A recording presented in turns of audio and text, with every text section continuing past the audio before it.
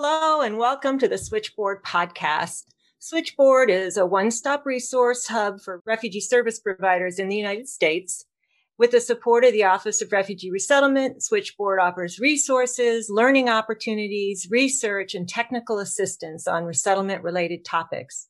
My name is Kay Bellor, and I'm a subject matter expert working with Switchboard to host this podcast series on the topic of leading during a transition. I've had the privilege of working for almost 40 years overseas in the United States on refugee issues, so I'm really glad to be able to engage with today's refugee leaders. So this podcast series will consider the topic of leadership during transition. So we know that strategic and everyday leadership is critical to any organization, but confronting change as a leader can require new and different approaches and possibly more emphasis on some basic elements of leadership. Nonprofits working in the refugee resettlement sector have experienced profound levels of change and transition over the last 4 years. And as we look ahead to this year, we know that the sector will continue to face change. Of course, managing organizations through the COVID pandemic presented leaders with unprecedented challenges. And managing all of these significant changes during a time of renewed questioning of how well we deal with inclusion has added yet another level of need for focused and nimble leadership. Different sectors in refugee resettlement had transition challenges that were unique to their circumstances. So we will speak with leaders from 3 areas, from the national, the state, and the local levels. We hope to present a spectrum of views that we know all of us can learn from. Today, I'm very happy that I'm being joined by Hans Van de Weerd. Hans is the Vice President for Resettlement, Asylum, and Integration at the International Rescue Committee and the Interim Senior Vice President for IRC Europe. Hans and I have actually known each other for quite some time, and I'm really thrilled that he's joining us today because I've been able to see his leadership at work at the IRC and also in the broader refugee community. So Hans began his career in the humanitarian field in 2002 at ZOA Refugee Care, where he was a program director for Afghanistan. Hans built his leadership, management, and motivational skills with a decade of experience in global finance and logistics, working for various multinational companies. He holds a Master's of Science in Public Health from the London School of Hygiene and Medicine and a Master of Science in European Studies from the University of Amsterdam. So welcome, Hans. So glad that you're here with us. Hi, Kay. I'm delighted to be here as well. Let me ask you your first question. Can you talk about the toughest leadership challenge that you've faced over the last several years? I think the toughest challenges that an organization like IRC and its leaders have faced really had to do with the fact that we, for the past 4 years, had to work with a very hostile administration whose sole agenda seemed to be keeping refugees and immigrants out of the country and destroying the refugee resettlement program as we know it. The impact that had on refugee communities, but also the impact that it had on the refugee resettlement staff and the network overall, I think has been an unprecedented challenge and really caused us a lot of headache. But I would also say that the discussions about diversity, equity, and inclusion that happened after the George Floyd murder, and that really, I think, also exposed how much diversity, equity, and inclusion questions and racial equity is also a problem of our sector and our organizations. I would definitely, add that as a major challenge for resettlement organizations. And the difference between these two, right, for me also being that, say, in the case of the hostile Trump administration, it was really an external problem that we were, confronted with and that we had to respond to.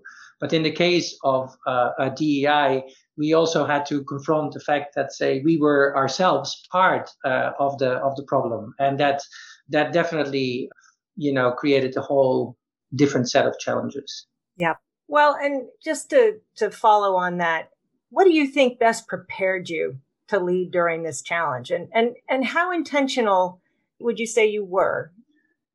Well, yes, I would say, experience, of course, is always good to have. And in my life, I have worked in very different circumstances. You alluded to my, life in the corporate world, but I would definitely say in my humanitarian career, I've worked under very difficult circumstances. I've worked in active war zones, etc.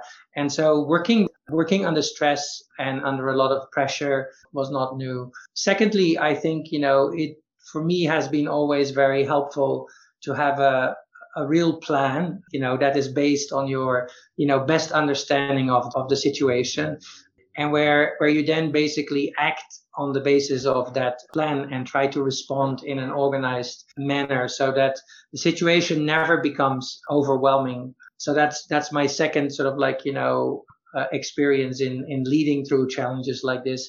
Thirdly, and sometimes, people forget, but it is also really important to take care of yourself. Because if you are tired and fatigued and you basically don't take care of yourself, and that's for everyone now, of course, different, but it definitely is going to impact your ability to see what is happening. It's definitely impacting your ability to take decisions. So I would say experience, a plan, and good self-care, I think, is definitely important.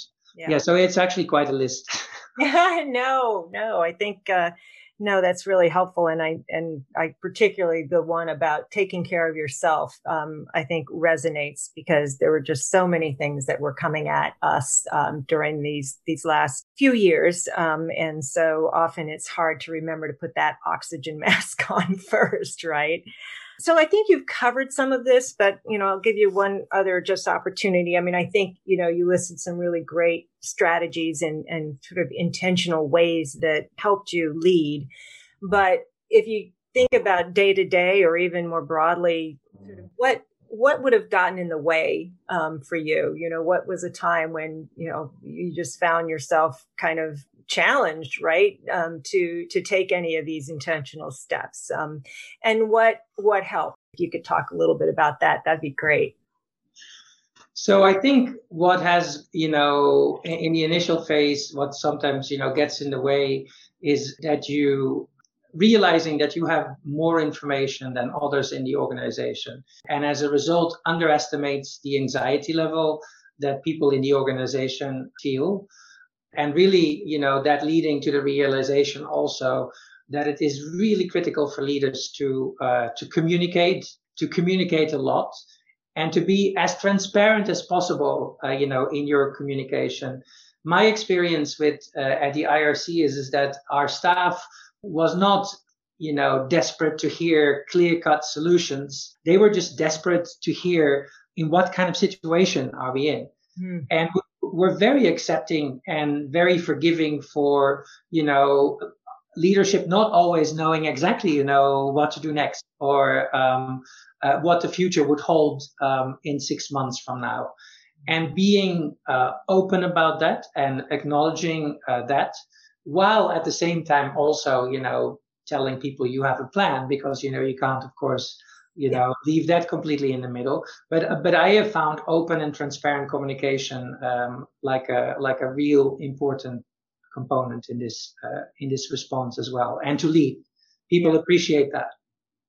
Yeah. I think you raise a really good point about leadership at different levels and how, you talk about underestimating the anxiety.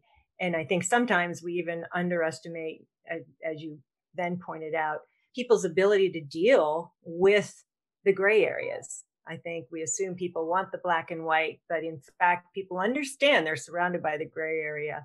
And so having that constant communication and transparency to me is critical. So thank you for that. So I touched on the pandemic, and of course, the IRC is a world leader in providing health services, and I know that that's important to the IRC in the United States. So, if you could talk about challenges, but also opportunities, if you saw those during the pandemic, and was there anything about it? I mean, I know we all got used to working remote, and of course that might have led you to think differently about your leadership. So maybe speak about that. And then, we work with refugees. And so refugees, are a diverse population, and many refugees, they represent communities of color. Talk a little bit about how that impacted, how the IRC and how you as a leader in the IRC, had to deal with that. In the COVID impact on our clients and our programs, IRC has really been led by our officers and by our frontline staff, who immediately sort of like realized the enormous impact that, say, COVID had on our clients in terms of their ability to access services that were, on lockdown or on remote, that were, incredibly impacted in terms of their ability to work. Many of our families actually had family members who lost their jobs, and so there was immediately, an economic impact on it. The fact that families themselves in a new country all of a sudden were together in their apartment in the same way that we were all locked down, I think also had a major impact on people's ability to integrate, but also people's ability to live together. We all have experienced, tensions in our own family. We've seen that, of course, with refugee families as well. And so, but then it was also really our frontline staff that came up with all these creative ideas on how we could still provide services, how we could promote employment training, how we could create, financial support programs that would allow people to, continue to stay and live in their apartment, or, have the necessary cash to do groceries, etc. So I, in that situation, when it comes to our program response, we've been really led by our frontline staff. And as leaders, right, it was more for us, a matter of facilitating, the great ideas that were, and that was a real inspiring thing to see despite the circumstances. And now more recently, our teams have become very much involved, making sure that the refugee and immigrant communities also have equitable access to testing and to the vaccine distribution. So IRC teams are working with local partner organizations in making sure that people have access to tests and have access to vaccines as well. And that's a very, very, very important component of our work right now. Now, of course, right, because of this, I think many families have had a really hard time, like many American families. But we have also seen some strange positive results as well. Unexpected, I would say. I wouldn't use the word strange. But for example, because we offer certain services on remote, we've all of a sudden seen that people are actually using more services than they did before. And this was in particular true for some trainings that we did for refugee women. And I think several of our teams have indicated that they actually have discovered through COVID that some programs and some services actually can be delivered on remote. And in fact, it may be beneficial for both the resettlement agency and the clients. So there are definitely some very interesting learnings from this period. And if anything, it has reinforced also the real crucial importance of refugee and immigrant communities having digital access as well. Because without digital access, it would have been impossible to provide services or to access services for clients. Let me say also one or two things about the impact on our staff. And you alluded to it, Kay. I mean, working on remote has been really challenging, making sure that people have access to the right technology, that people have adequate workspaces, young families, having to deal with, their work obligations, but also childcare obligations has proven to be very, very challenging. And you've also really discovered, right, like some colleagues really thrive in an in-person environment where they engage with people whereas other people thrive quietly in their room and delivering one product after another. And so as a leader, you also really need to know, who are my team members and what do they need to still be able to deliver. And for some, that is a regular virtual coffee. For other, it is just clear expectations about what they have to deliver when, and then they will deliver it. As an organization, we have made a lot of measures available to people so that they have the right setup at home. But also we have introduced flexible work hours so that people can basically deliver their work when they want to do it. I would say overall we've been really able to manage our work despite being on remote. But I think that many of us are also looking forward to the time that we can actually be back in an office again, if not 5 days a week, more days than what we have right now. I really like that, because I think an assumption might have been that by being remote and away from people, somehow you would learn less about them. And when in fact, I think we've all learned more about each other in a way that maybe we wouldn't have thought possible. So you started to talk about digital equity. And the next question really had to do with the question of equity. And I think you raise a really important point about the challenge that so many of new Americans would face. And we've seen it in other communities in the United States, how inequity around access to Wi-Fi and all of that. So that certainly is one challenge that you touched on. And to me, the other side of that I found really interesting about what you said had to do with the increased uptake of programming. So talking about women in particular being able to maybe participate in a way virtually that they might not have been able to do otherwise. And I think that's kind of an exciting possibility and opportunity in this.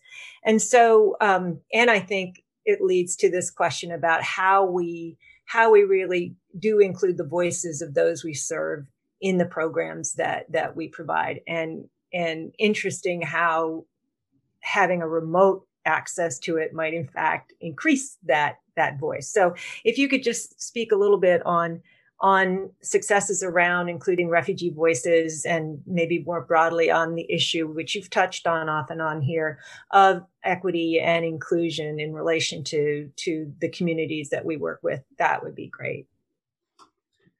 Yeah, it is really a very a challenging area, and I think an area where IRC, but I think the resettlement community as a whole has a lot to improve on.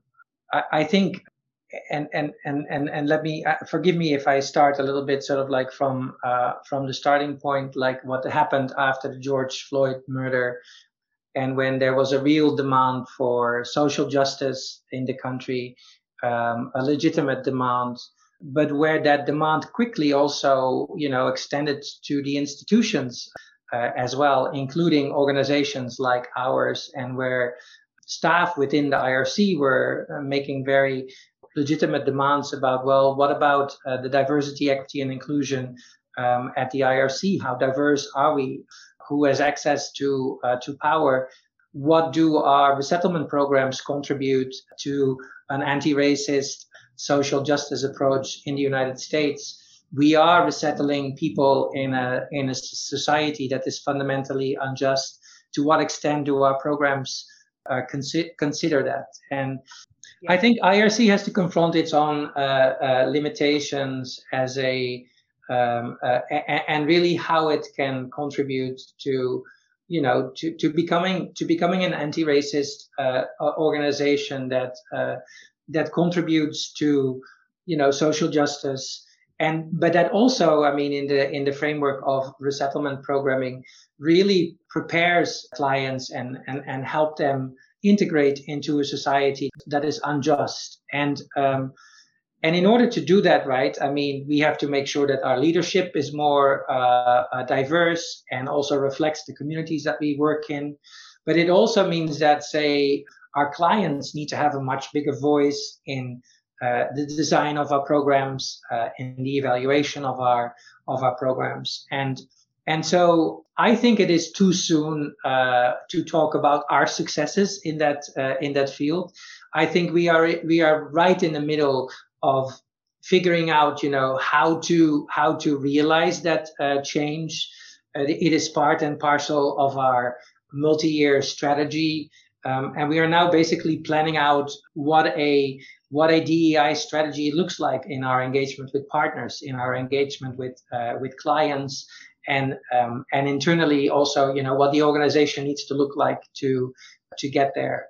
Those are very necessary plans, very necessary discussions, and whereas, and I'm now speaking very personally as a leader, right, where you have to listen, where you have to learn, and at the same time, sort of like, make sure that the change that rightfully is demanded also is happening. So I am very confident that, say, that this is an irreversible change. And I think, we as an organization really want to be accountable also for what that would look like. And I hope that, say, some organizations are much, I think, further evolved in that area. But I think there are lots of organizations that are in our sector in particular that are in the same boat. And I just hope that as a sector also we are able to make these necessary changes. Thank you for that. I think this is something that we could spend a lot of time on, because I think you're absolutely right. There's still a lot that needs to be done in this sector, even as people are grappling with it and moving ahead.